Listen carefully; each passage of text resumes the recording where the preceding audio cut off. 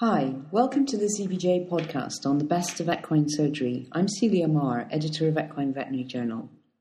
This podcast is one of three based on British Equine Veterinary Association's scientific review of 2014. The scientific review was presented at Beaver Congress in September, and three panellists select the most important and interesting papers published in the last year. The panellists choose from all journals, and they're not limited to EVJ, although EVJ is very well represented. In this podcast, a selection of important papers on equine surgery has been made by Lewis Smith, Diplomat of the European College of Veterinary Surgery, based at Rochdale's Equine Hospital and Diagnostic Centre. At the end of the podcast, we will provide details of the papers which have just been discussed, so that you can find the papers if you want to read more detail. Colic surgery in 2014. The first paper I chose to review was this one, which had 53 horses. It appeared in veterinary surgery and was published by the group out of the University of Georgia. They had 53 horses, and they looked at horses needing resection and anastomosis, and they tried to compare horses which had single layer and double layer, either jejuno-ileostomy or jejuno-jejuno-ostomy, so end-to-end. And what they really found is they didn't get too many differences between them, apart from they had a higher incidence of post-operative colic in jejuno-ileostomies. So really, they found that it didn't, but the suture pattern that you use, they didn't actually find any significant difference between them. Again, then the University of Pennsylvania, they had, from the New Bolton Center, they had a very similar study, but this time with 112 horses, and they compared end-to-end jejuno-jejunostomies, jejuno-ileostomies, and jejunocecostomies. And they had several different suture patterns. They had single layer Lemberts, double layer with an outer inverting pattern, either Lembert or Cushing, and double layer appositional. And then they also had jejunocecostomies. About a third of them were jejunocecostomies. And what they found is that the jejunocecostomies had more postoperative problems, but they found that jejunostomies and had less postoperative incidence of colic than the jejuno-ileostomies. So taking these two papers together, one can conclude that jejunocecostomies, they did find that they had more problems when they anastomosed the jejunum onto the cecum than when they did a jejuno-ileostomy. So I think we can conclude, as has been published several times before, but it just reinforces the fact that if one can do a jejuno-ileostomy, one is better off doing that. And they did find, both papers found that they had more post-operative colics with jejuno-ileostomy. The other interesting thing was both papers found that there was no difference in the time that it took to do any of the suture patterns which were investigated. And it's something, especially me sort of, starting to do quite a few of these now, you sort of obsess a little bit, well, should I do this pattern, should I do that pattern? But they actually found that, there was no significant differences in time, and there was no significant differences in their outcome. But the one thing that the New Bolton study said, which is something I normally do a single layer Lambert, but they did a two-layer appositional suture, and they said that you have to be less precise when you place your bites. So that might be something sort of worth to consider. And also, especially if you're doing a jejuno-ileostomy, when the ileum is thicker, I hope that projects okay, but when the ileum is slightly thicker, it's sometimes easier just to do an appositional layer rather than trying to get everything into invert. And, sometimes with that thick tissue, it can be difficult to to just technically to get everything to invert. The next two papers that I had were two very interesting papers looking at colic surgery and return to racing after colic surgery. And again, relatively, they're both published in JAVMA. The first one's Chino Valley Equine, and the second one is New Bolton Centre again. And they had similar numbers of horses, 85 in the first and 59. And they found that around 70 to 75% of these horses returned to racing post-operatively. And so very interesting that you get two papers published sort of in similar time frames, which had relatively similar outcomes. And I think this is just a useful sort of tip to have at your fingertips to be able to say to someone who's got a racehorse undergoing colic surgery, well, we'd expect 70% to 75% of these horses to return to racing. And also, when they looked at matched controls for the same yard, which had problems, they found that there's no significant difference between those horses and the horses which are returning after colic surgery. So, generally, the prognosis for returning to racing after colic surgery is pretty good. On to respiratory surgery in 2014, and the next paper I'd like to just bring to your attention is this one published in Veterinary Surgery in May of this year, and this looked at horses with dorsal pharyngeal collapse associated with head flexion. And the paper is quite an interesting paper. They had 9 horses. They evaluated them at exercise, not dynamically. They didn't do a dynamic endoscopy, but they just sort of looked at them ridden. They then did endoscopy, and then they flexed the head. And these were horses where when the head flexion occurred, the dorsal pharynx collapsed. And so they also did radiography at different head positions, sort of confirmed the diagnosis. And then what they did is they did a guttural pouch fenestration and resection of the plica salpingopharyngeus. And with the thought that somehow with neck flexion it was occluding the opening to the guttural pouches and causing excessive air or something to build up and cause the dorsopharyngeal collapse. Now the paper is actually written by several medicine specialists, and so I emailed them because it was slightly scant on the actual technical details. And part of the reason why that is because they've just published it in this German language paper, and it's exactly the same technique that they use for foals. But the guys from Hanover, being very helpful, have also are publishing an English language version of the text, which will appear in December 2014. But they very kindly sent me a couple of photos from the book, and describing exactly what they did. And the reason why, I don't see a great deal of these, but I don't have a very good treatment for dorsal pharyngeal collapse in general. And so here's a horse which has dorsal pharyngeal collapse at exercise. You can see, but it just got me wondering whether this may be a surgical technique that we can use in these cases, because although I've tried trying to laser the sort of caudal soft palate and rostral and caudal pharynx, it doesn't really work very well. So that's just something to think about. Now, the next series of papers are really 2 papers published by the Edinburgh Group and a colleague who I now work with, Timothy Barnett, where they looked at horses which, to all intents and purposes, were asymptomatic after laryngoplasty, or they may or may not have been, but they weren't actually presented to the clinic for a problem. They just went out and followed up their horses and looked at them after exercising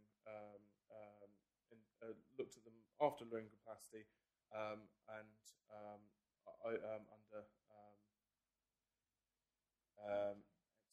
endoscopy. I don't know whether we want to check for a problem or wait for the problem from the program to respond.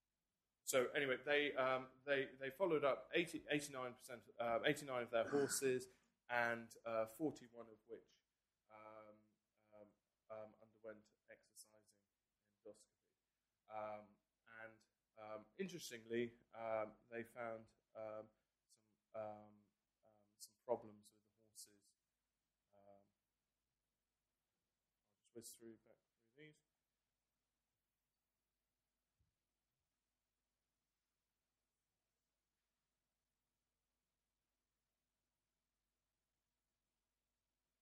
There we go.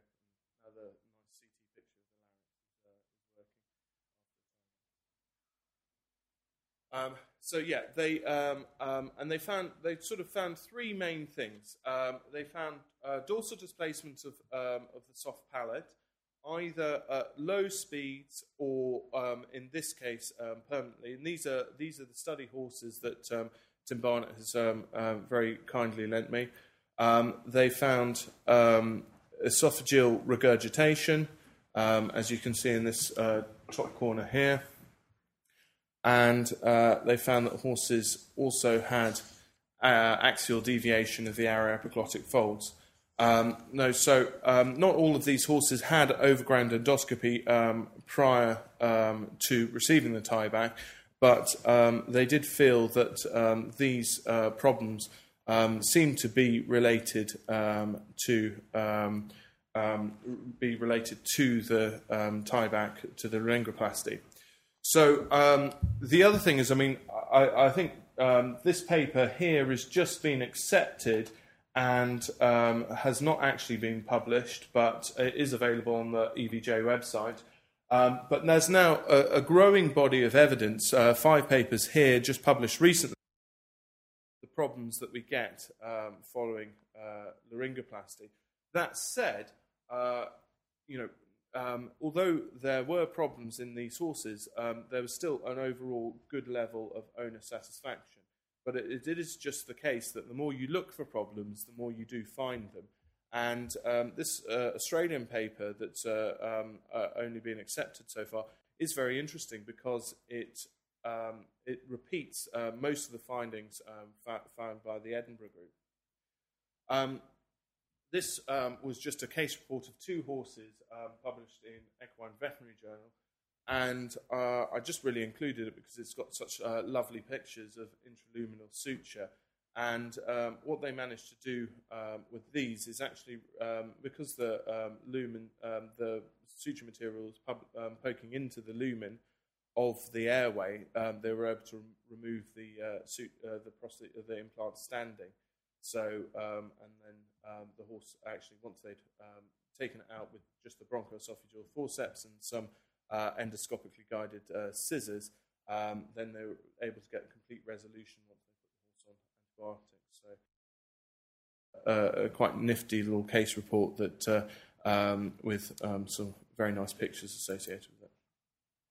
And this did sort of remind me very much of Rossignol's presented this year at ECVS, his technique for standing laryngoplasty. So not only are people able to remove the implants, they're also able to put them in. So he first started this on draft horses, and this is waiting publication, I'm told, but isn't included actually strictly in the year. But he did a few on draft horses, and then now has performed it on 96 cases, doing standing laryngoplasty. And for me, it was just such an inspirational sort of thing that he's really sort of pushing the boundaries there, and just to make the sort of audience aware that of what we can do now standing. And again, dovetailing with that is another, moving on to orthopaedic surgery, is David Frisby from the Colorado State University. he has published this paper using performing diagnostic stifle joint arthroscopy in a standing horse using I think it's 18 gauge needle arthroscope. So he puts the horses in a Kimsey splint or altered Kimsey splint like this, and then he is able to get the horse to stand with flexion, and then he's able to perform a fairly good diagnostic arthroscopy. Now, the EVJ paper, which was published, only, I think, had 3 cases in it as a sort of proof of concept type thing. But then he did update his findings at ECVS Copenhagen in 2014, and he's now performed the procedure in over 100 joints. He found no morbidity associated with the technique, and he reports that he can now prepare them in 30 minutes with 4 minutes to examine each joint. He puts local anaesthesia into the joint prior to introducing the arthroscope, and doesn't use an egress cannula, so it doesn't lavage the fluids through in the typical way, but is able to get sort of a pretty good diagnostic arthroscopy. Now, you do have to buy one of these needle scopes, and they are sort of semi-flexible, but I'm not aware of any ones which will just sort of go into a regular stack that people may have back at their practices at home. So you do have to go, but these are designed for human orthopedists, just to do small diagnostic arthroscopies as almost an outpatient procedure. And just the final paper I wanted to talk about was this one from Newmarket Equine Hospital. They examined 120 thoroughbred racehorses with first phalangeal fractures. They found, interestingly, a seasonal distribution very similar to the Condola paper that they published, that I think Ben Jacklin was involved in, that they published before. So a seasonal distribution fitting with the amount of training that goes on in Newmarket. But I think the really nice thing about a good paper is it does tell you something where you sort of recognise it yourself, but when you actually read it in the literature, you think, yes, I mean, we recognise that, and I can't believe no one's written it up before. So these are pictures from the paper where radiographs taken immediately after the horse has sustained a fracture sometimes underestimate the degree of pathology. And this was just one of my cases which I was looking after as in my guises of being a racing vet as well in Newmarket, where we look like we've got a fairly straightforward fracture, but then when you radiograph it several months down the line, you realise that there's actually much more complex. But although this looks fairly scary, the horse by this stage was sort of fairly sound and is now back racing. So, in conclusions, what have I learned? Well, really, I mean, this is not exactly that novel, but it's just been reinforced that if one's doing a small intestinal resection and anastomosis, a jejunal-ileostomy is always going to be preferential to a jejunal-cecostomy, and it doesn't really matter which pattern one uses as long as you're quick. So I've taken from that I'll just use the pattern which I can perform the most quickly and easily, and that the prognosis for returning to function following colic surgery is ever climbing. The conclusions on the orthopaedic and respiratory side, well, the future is coming, and it looks like it will be performed standing. There's been descriptions now of standing arthroscopy, fracture repair, and even laryngoplasty. But with the laryngoplasty, the more we look for complications of the procedure, the more there are. However, should emphasise that this doesn't preclude owner satisfaction. The horses in the Edinburgh study had a good overall level of satisfaction with the outcomes. So I'd like to entertain any questions. Thanks very much, Lewis, for that. That was a tremendous sort of walk through a real variety of surgical papers in different parts of the body. Thanks very much. That was fantastic and kept fantastically to time, including some sterling improvisation during IT issues. So can I ask if there are any questions from the floor, please can you wait for a mic to come, and when the mic comes, could you please say who you are and where you're from? Yep, up the back, Dave. Lewis, excellent job. But I can't resist making a few comments, if you don't mind. No problem, David. First of all, for me, I much prefer to do a jejunoceicostomy than a jejunoileostomy. And I think that, the jejunoceicostomy got a bad name, but at the risk of sounding arrogant, I think that there are a lot of mistakes made with the way the surgery is done. And, you and I have talked about that before. So I think if it's done well, I think it outperforms the jejunoileostomy by quite a bit. And I think the complication rate with the jejunoileostomy in the New Bolton Center paper is unacceptable. That was a high rate of postoperative reflux, a high rate, I think, of repeat coiliotomies. So even though the survival rate wasn't different, that was prevalence of postoperative complications is not acceptable, I don't think. And I think the pattern you use is important. I think every surgeon should use whatever pattern he or she feels comfortable with. But having said that, I strongly believe in an interrupted pattern that gives you as big a lumen as you can get. And that's the critical feature of whatever anastomosis you use must be. And why, David, do you think that that these jejunoileostomies are so prone to postoperative colic? I mean, in simple terms, I know there's the paper. I think it was Barry Edwards wrote up about the end arterial supply, but I mean, it doesn't. I mean, in the ones that I've opened up or not had success with, they don't seem to have actually a vascular compromise associated with it. I mean, it seems to be more of a sort of functional thing. What are your thoughts on that? I think it's functional and anatomic. Sometimes the ileum, when it contracts down, gets kind of angry. I mean, it looks like a large Polish sausage. It doesn't look like a piece of bowel. The lumen is not as open. It can be anatomically difficult to get a nice. That's not always the case, but it can be to get a nice apposition.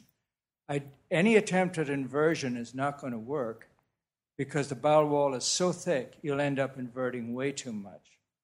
And it is a functionally different segment of small intestine than the jejunum.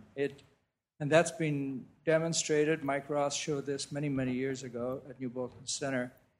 It is functionally different to the small intestine and maybe more closely coupled in function to the cecum than to the small intestine. So it's not receiving the same neurologic inputs or myoelectrical inputs as the small intestine. It's just they're just not supposed to be together, in my opinion. And it's nothing to do with vascular. Yeah. It's just a poor marriage. It's nothing to do with the vascular side of it. It's just two functionally and anatomically different segments. Thank you. Okay, are there any other questions from the floor? Saf.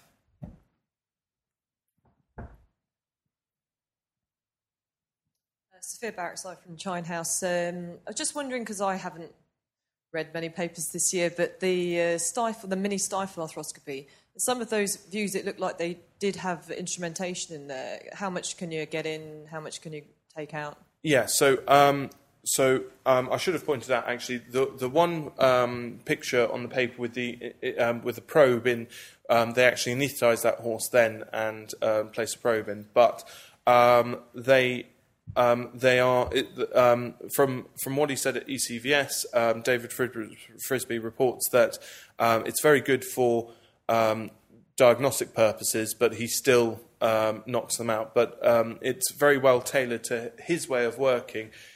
He works at mainly out of the back of a massive truck at horse shows, and so he can put them into the stocks in his truck, do this procedure.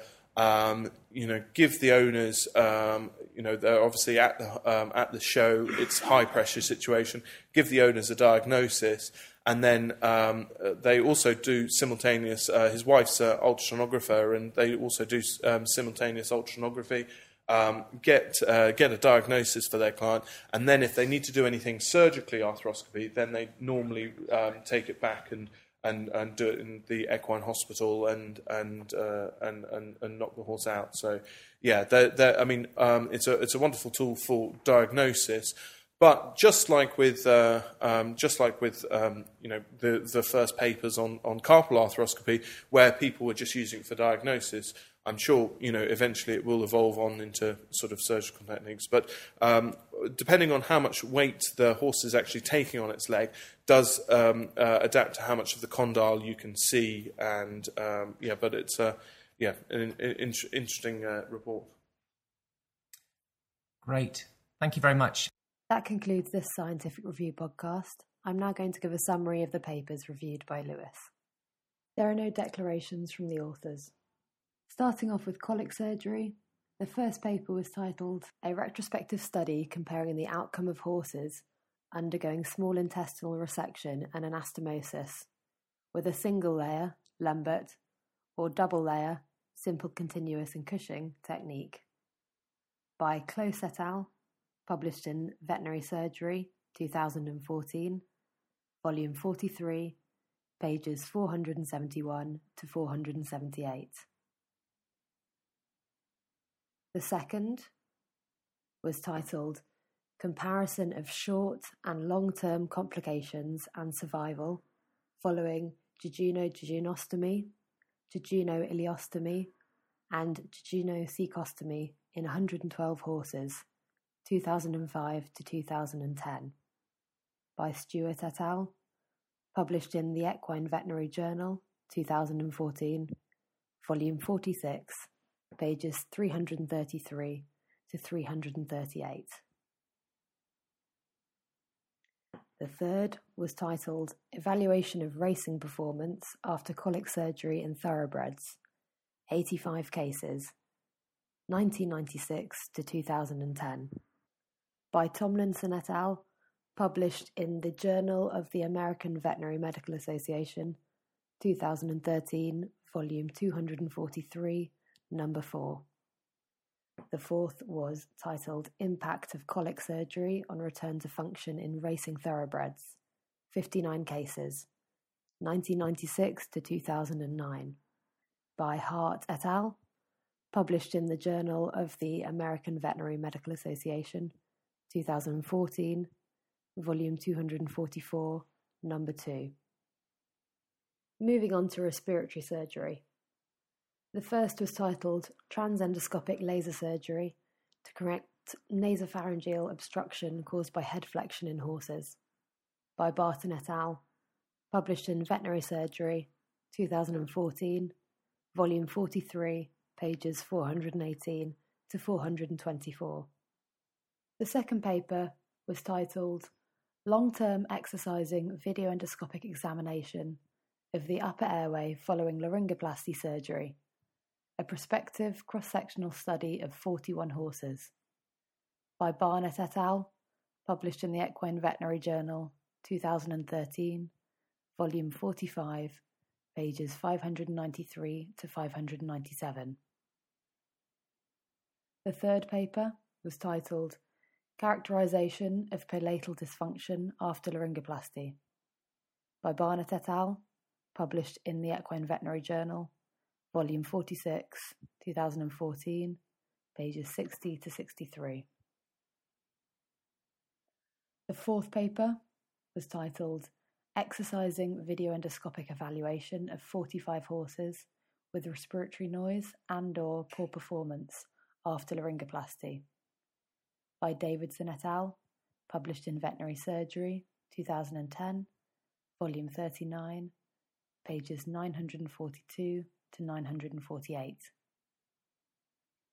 The fifth paper was titled Retrospective Study Investigating Causes of Abnormal Respiratory Noise in Horses Following Prosthetic Laryngoplasty, by Compostela et al., published in the Equine Veterinary Journal 2012, volume 44, supplement 43, pages 27 to 30. The sixth paper was titled Dynamic Respiratory Endoscopic Findings Pre- and Post-Laryngoplasty in Thoroughbred Racehorses, by Luton and Lumsden, published in the Equine Veterinary Journal 2014, online. The seventh paper was titled Laryngeal Fistula Formation After Laryngoplasty in 2 Warm Blood Mares, by Beinert Zeit et al., published in Equine Veterinary Education 2014, volume 26, issue 2, pages 88 to 92. And finally, on to orthopaedic surgery. The first paper is titled Diagnostic Stifle Joint Arthroscopy Using a Needle Arthroscope in Standing Horses, by Frisby et al., published in Veterinary Surgery, 2014, volume 43, pages 12 to 18. The second paper is titled Radiographic Configuration and Healing of 121 Fractures of the Proximal Phalanx in 120 Thoroughbred Racehorses, 2007 to 2011, by Smith and Wright, published in the Equine Veterinary Journal, 2014, volume 46, pages 81 to 87.